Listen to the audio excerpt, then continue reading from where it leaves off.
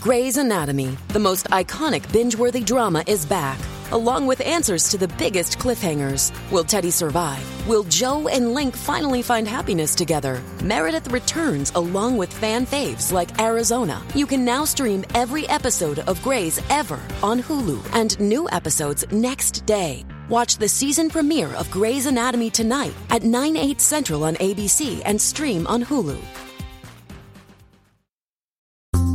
We sit here today in an America I'm not sure I recognize. The federal government tear-gassed peaceful protesters last night so that the president could do a photo opportunity with a Bible. We are in strange times. It's This Week in the CLE, the news podcast from the Plain Dealer and Cleveland.com. I'm Chris Quinn here with my colleagues Chris Marnowski, Laura Johnston, and Jane Cahoon. Could you believe what we saw out of Washington last night? Yeah, it was surreal. I'll say that. Just absolutely surreal. I just didn't think that could happen in this country. I mean, there was no violence whatsoever. It was peaceful, hands in the air, and the federal government, under the president's auspices, tear gassed them to clear him out of the way so he could do a photo op with a Bible because he was embarrassed about being painted as a guy hiding in a bunker during Friday night's protests. It's staggering. It's just staggering. As somebody, I've seen this sort of taking some traction on social media, but people are starting to call it the American Spring. And that is, I mean, talk about a line to cross in this country. It's terrifying. Somebody said last night, this is the closest America's ever come to a dictatorship. And man, the imagery of it, it's just frightening. So anyway, we're here to talk about Cleveland, so let's get started. Can people go to work in downtown Cleveland during the curfew following the weekend riot? There was some confusion yesterday. There were people who thought they could come to work, but when they got to the city border, the police were turning them away. It turns out there was some confusion built into the city order, and this has all now been clarified. Laura Johnston, what is the rule? You cannot come down to downtown unless you live in downtown or that you're an essential worker or a credentialed journalist. And yeah, people were really confused Monday morning. It caused all sorts of traffic headaches because the ramps to I-90 were closed. It's the way the city's civil emergency proclamation was worded that they thought they could go downtown to work during regular business hours. Turns out they meant only those residents, and they want all businesses within the zone to be closed. I had some communication with the city yesterday on behalf of journalists because there was some confusion with them trying to get it cleared up.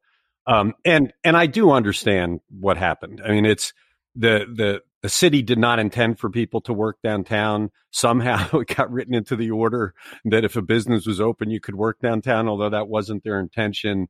Somehow on Sunday, a police official got it into their head that journalists were covered by the curfew and were telling journalists all over Cleveland, not us, but most, that they couldn't work downtown. And I knew that wasn't the case. That's not the way Frank Jackson operates. He's not going to squash the First Amendment. And because we have a line of communication, we were able to get through on that. They're in a crisis mode, trying to stop more violence and damage to downtown.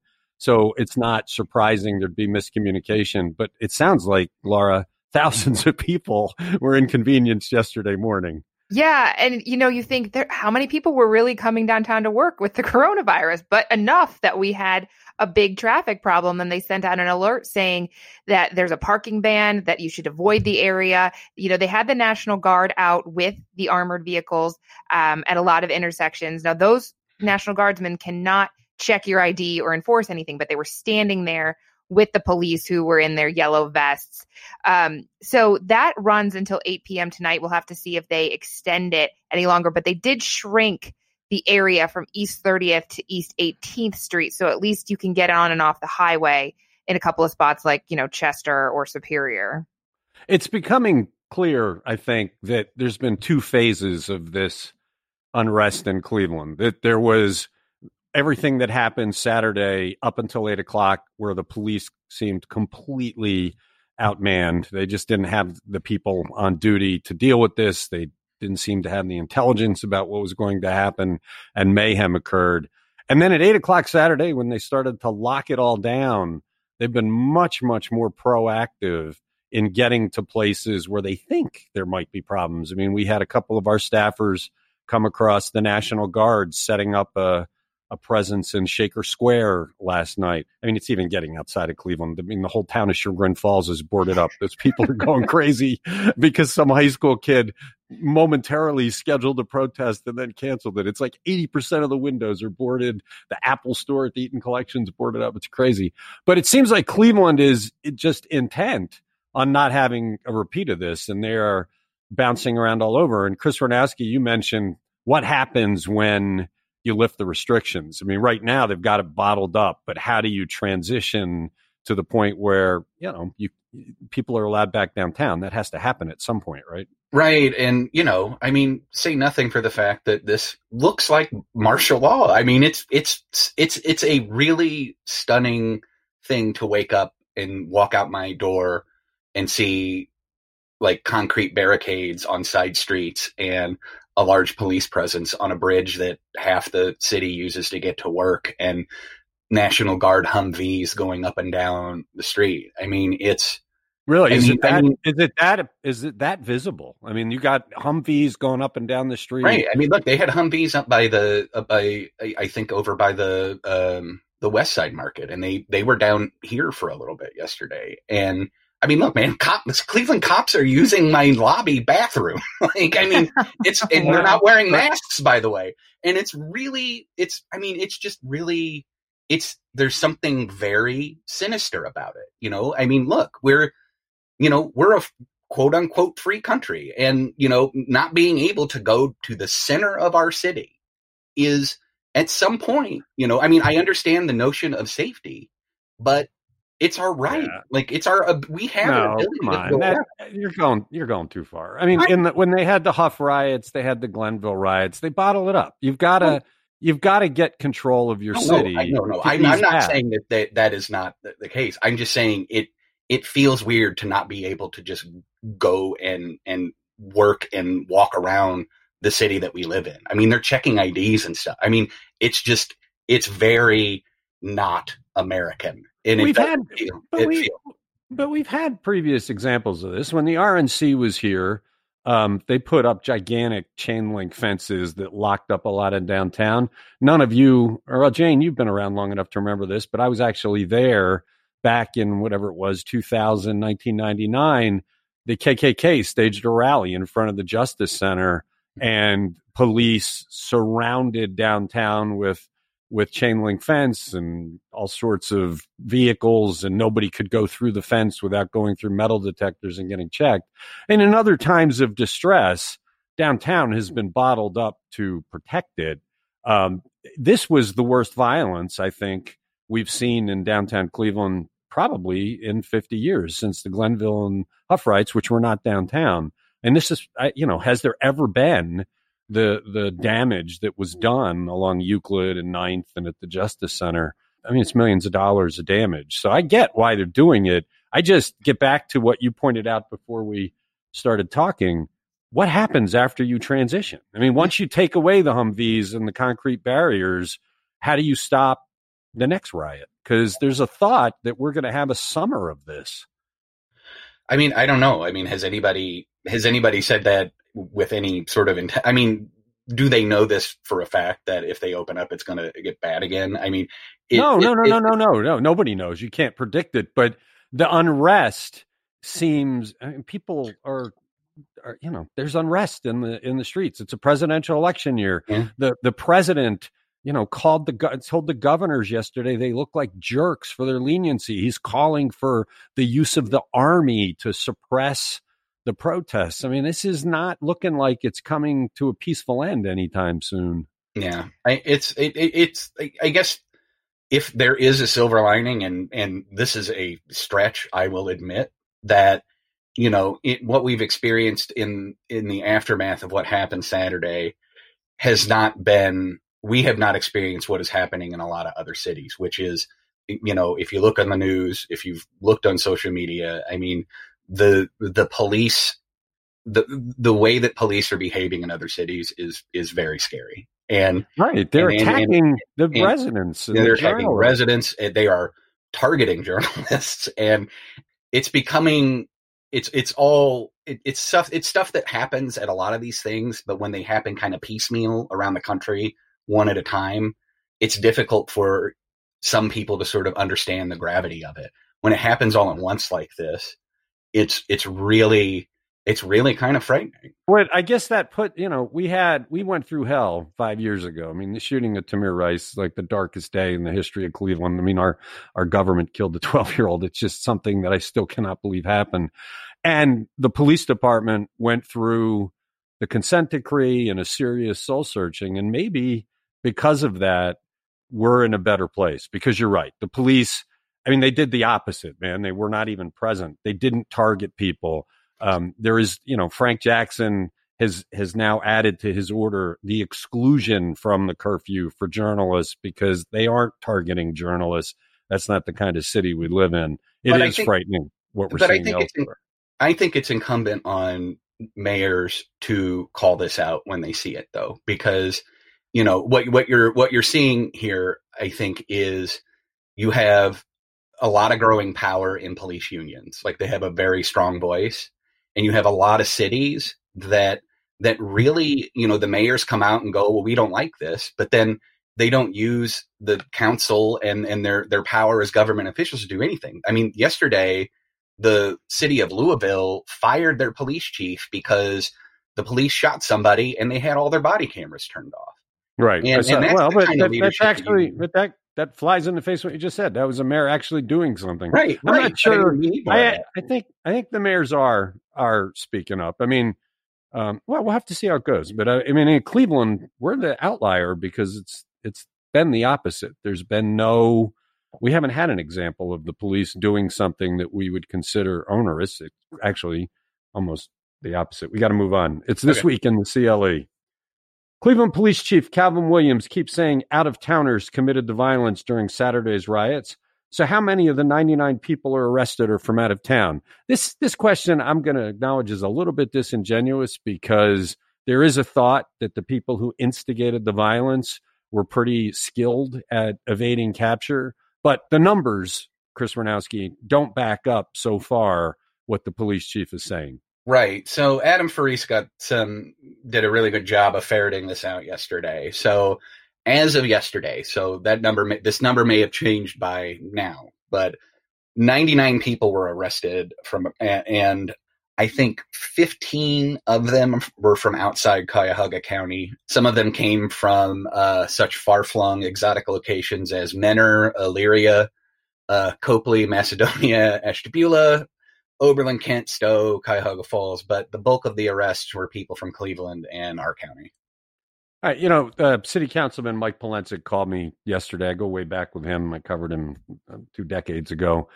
And he was really troubled because he was downtown Saturday, and he said that as the peaceful protesters, headed to the Justice Center, he was ahead of them, and he noticed people that were not with that group of people coming up the hill from West 3rd and from the Flats Warehouse District area, in military boots with heavily laden backpacks. And he said these guys, who were largely white men, were the instigators, and that they lined up behind the peaceful protesters as if they were trying to draw fire that way. And he's pretty upset about it, because he thinks, he said once the violence started, lots of people participated, including a diverse crowd from the city of Cleveland. But the spark for this was these white guys that were not part of the peaceful protest, who seemed to be intent on getting this to kick off, which gives credence to what Calvin Williams said. But how do you prove it? I mean, how do you show that there was an organized group of people that came in to provoke the mayhem? Well, I mean, part of how you prove it is you go back in time and you take this, rising threat of this issue seriously. But in the absence of that, I think it's going to take a lot of law enforcement resources. I mean, they have cameras, and they have, I hope they have surveillance around the jail and stuff. So, but everybody's in a mask. Everybody's wearing a mask. I mean, when we had a story, we talked about this. I mean, it's very hard to identify people in masks. I don't know. I mean, so far, the people arrested don't back up what Calvin Williams said. It was largely Clevelanders who've been arrested. Although you you did talk about yesterday. Nobody's been charged with inciting a riot yet. It's all been lesser kind of stuff, right? Yeah, it's all, property trespass. It's that kind of stuff. There hasn't been anybody who they have singled out as an instigator. These are, I think, part of what happens in this is, they grab who they can. They arrest who they can. And so if you look at their response, it was kind of scrambled, and they were, pushing people off the stairs there. And then when everybody sort of started going through the city, and when the quote unquote looting started, they started quote unquote looting. Well, I mean, there was actual looting, but I mean, there's no ifs, ands, or buts, man. That was looting. Right. But but those are the people that were getting arrested. That doesn't mean they aren't, I just like, those are the people that they could get at the time. There's no law enforcement intelligence involved. Right. But they're the ones, but they arrested people in the act of doing bad things. So, I mean, it's not like they just randomly picked people off the street. They grabbed the people that they saw committing crimes. But if instigators came in, and I don't want to use the word professional, but they have strategies to light the match and run, it's going to be tough to track them down and to back up Calvin Williams' claim that this was the work of outside instigators. Well, that's going to require, because these things live online, and so what it's going to require is a infiltration by law enforcement of, if there are groups of these groups, and it's going to have to come from that, or it's going to have to come from source like law enforcement sources or something else.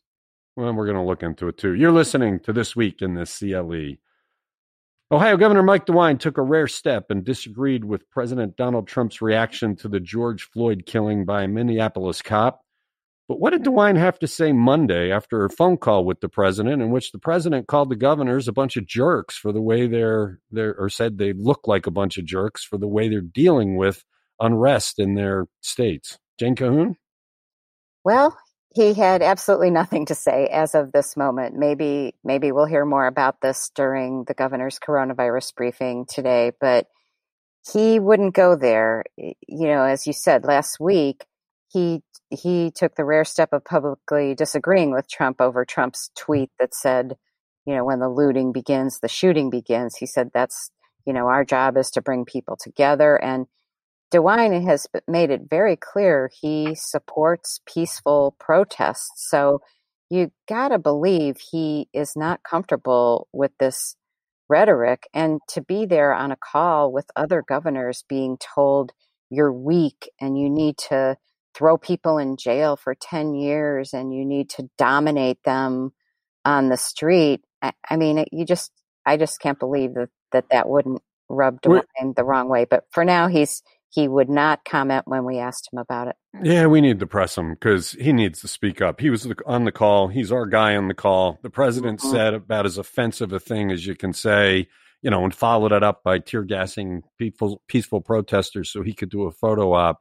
I mean, Mike DeWine has been a very strong leader throughout this. And you saw some other governors, including a Republican, really be offended by what the governor said or by what the president said. Mike DeWine, we need him to speak up. I mean, he's our representative.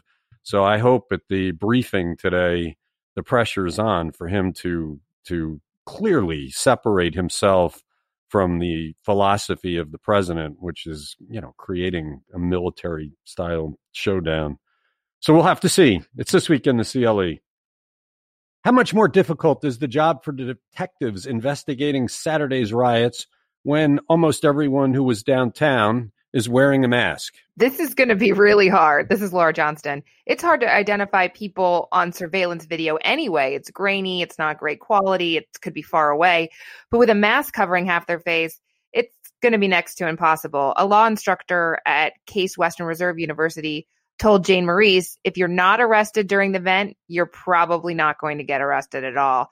So, and even if you did and you took it to court, there's so much reasonable doubt there. So this is tough. Yeah, in the pictures, John Kuntz's photographer, John Kuntz's great photos from the riot day, he was right there as one guy was heaving a boulder through the windows. You could see him fully, but there's no way you can identify him because of the mask. And as I looked at all of the pictures of that day, I'm thinking, how would a jury ever say beyond a reasonable doubt, yeah, that's the person? So how do you convict anybody after the fact? Yeah, no, it's very difficult. And it's really interesting. I mean, that was one of the first things I think we talked about on Saturday. You said they're almost all wearing masks. And, we've had this discussion on the podcast that you go to a grocery store and there's only half the people wearing masks. So at this big outdoor protest that turns volatile, the fact that everyone's wearing a mask it's just very interesting. And organizers and officials have been telling people to wear masks to protest all along. Even when, you had the protest at the Capitol over the coronavirus restrictions, they were saying, if you're going to demonstrate, fine, wear a mask, socially distance. We don't want you getting the coronavirus. So that was the instruction, but then it has this kind of detrimental side of it if you're trying to find who created damage. Well, there was no social distancing going on at that protest, but the near universal mask wearing, it's going to be very interesting to see if we see a spike in coronavirus cases or if the masks really did do the job of keeping it to a minimum, because it was stunning the percentage of people that wore masks. This week in the CLE, Cleveland Police Chief Calvin Williams was ever present during demonstrations involving the police killing of Tamir Rice 5 years ago, the Republican National Convention 4 years ago. So why was he invisible during Saturday's riot in downtown Cleveland? Chris Ranowski, this seems like it was so out of character with all that Cleveland police had done right in previous demonstrations. Where was he? Well, we don't really know. He hasn't talked to us yet. And hopefully he'll take some time to maybe talk to somebody today. But we don't know. And this idea for the story that Adam, it was Adam that did the story, right? Adam my brain is mush. I thought it was Evan. Please forgive me. It was Evan that did the story. It was Evan that did it. It was Evan McDonald. Yeah, okay. Yeah. Oh God. But this idea sort of came from the notion that, a lot of us we've been through a few of these here, and sadly, and we also had the Republican National Convention here. And so, this was sort of partially designed to sort of take a look at and compare the response between this. And what was so telling is some of the early protests that we had, the police brutality protests that we had, Calvin Williams was out there. And, we covered this at the time. He was out there. He was talking to Tamir Rice's brother. And, during the Republican National Convention, he was riding around with the bikes, the bike squad that was actually present at this weekend's thing. And I think, you look around the country and you see these other police chiefs who did what they could to try to de-escalate stuff. And, and it's unfortunate, when people point that out, people also go, well, his department also covered up this, and this, and this. But it's what happened in these initial protests. We had an instance where a bunch of people wanted to close the shoreway, and Williams in the police department said, let him do it. And no. It was even better than that. He got up on the shoreway, on the bridge, and said to people, he talked to them and said, look, I know you think we're here to arrest you. We're not. We're here to protect you. You can stay as long as you want. And when you're ready to go, we'll help you get out. Commuters were furious because they couldn't get home. Look, after the RNC, there was talk about him moving into a much bigger police job in the country, LA or Chicago. I mean, he was kind of the media darling because of how ever present he was. So that's why it was so striking that the first time we saw him wasn't even Saturday, right? It was after midnight. It was Sunday morning. Yeah, it was the early morning press conference that he and the mayor and the gentleman from the National Guard did to talk about, what had happened. And I don't know. I mean, I don't know if it would have made a difference. It's hard to say. We say like, oh, there wasn't a huge police presence. I mean, in some instances that hasn't been a good thing. And in but I get it. there could have been a way maybe to sort of calm this a little bit. But again, we're speculating on something that we'll never know. But he does have credibility in Cleveland because of what has happened here. And so the chances are that if he had come out to talk to people, it would have meant something. Maybe not to the instigators that were looking to create violence. It just seemed, look, it's just odd because up until now, that's not the way he operated. So it's worth doing the story to point out something has changed, and we have not heard much from him at all about the city's response. Really, what we're getting is mainly from the mayor, and in the past, it's been the chief. Anyway, it's this week in the CLE. Why do Ohio State University student government groups want the university to cut off its ties with the Columbus Police Department? We've talked about how the Cleveland Police Department has gotten much better trained and has a better relationship with the people. I've been looking at what the Columbus Police Department does for years, thinking those guys, they're like jackboot thugs, man. They're the ones that sprayed pepper spray on our photographer and wantonly sprayed students. It seems like they're a bit out of control. And Jane Cahoon, the student groups at Ohio State University clearly think so. Right. And you mentioned that incident a few years ago. That was when they were celebrating a national football championship, not, protesting. But anyway, the presidents of these student groups at OSU have written a letter to OSU leaders saying, please cut ties with the Columbus Police Department. They're just too militaristic. They took violent and inexcusable actions during these protests, tear gassing people and firing wooden bullets and so forth. So they want, cut these mutual aid pacts, these service agreements that they have with the Columbus Police. They want that to end.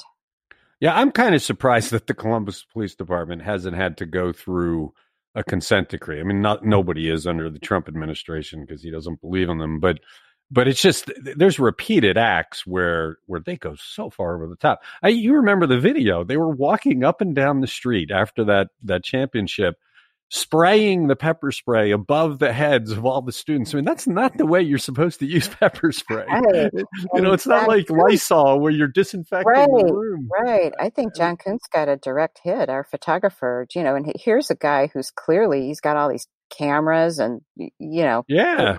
It's just out of control police department. So it's good to see them getting some attention for not being good police. This is Chris Warnowski. There was a picture that surfaced after they cleared the streets the other night where the entire riot squad that was out there and their horses, they all posed for a big photograph, and somebody took a picture from up high and you can see the whole vantage of it. So it's like, that's a terrible message. That's just a terrible message. Right. I mean, that is like an occupying message and it just how disappointing, how thoroughly disappointing. Yeah. If you lived in Columbus, you should move to Cleveland where the police have a greater sensitivity. Well, okay. All right. That does it. That's this week in the CLE.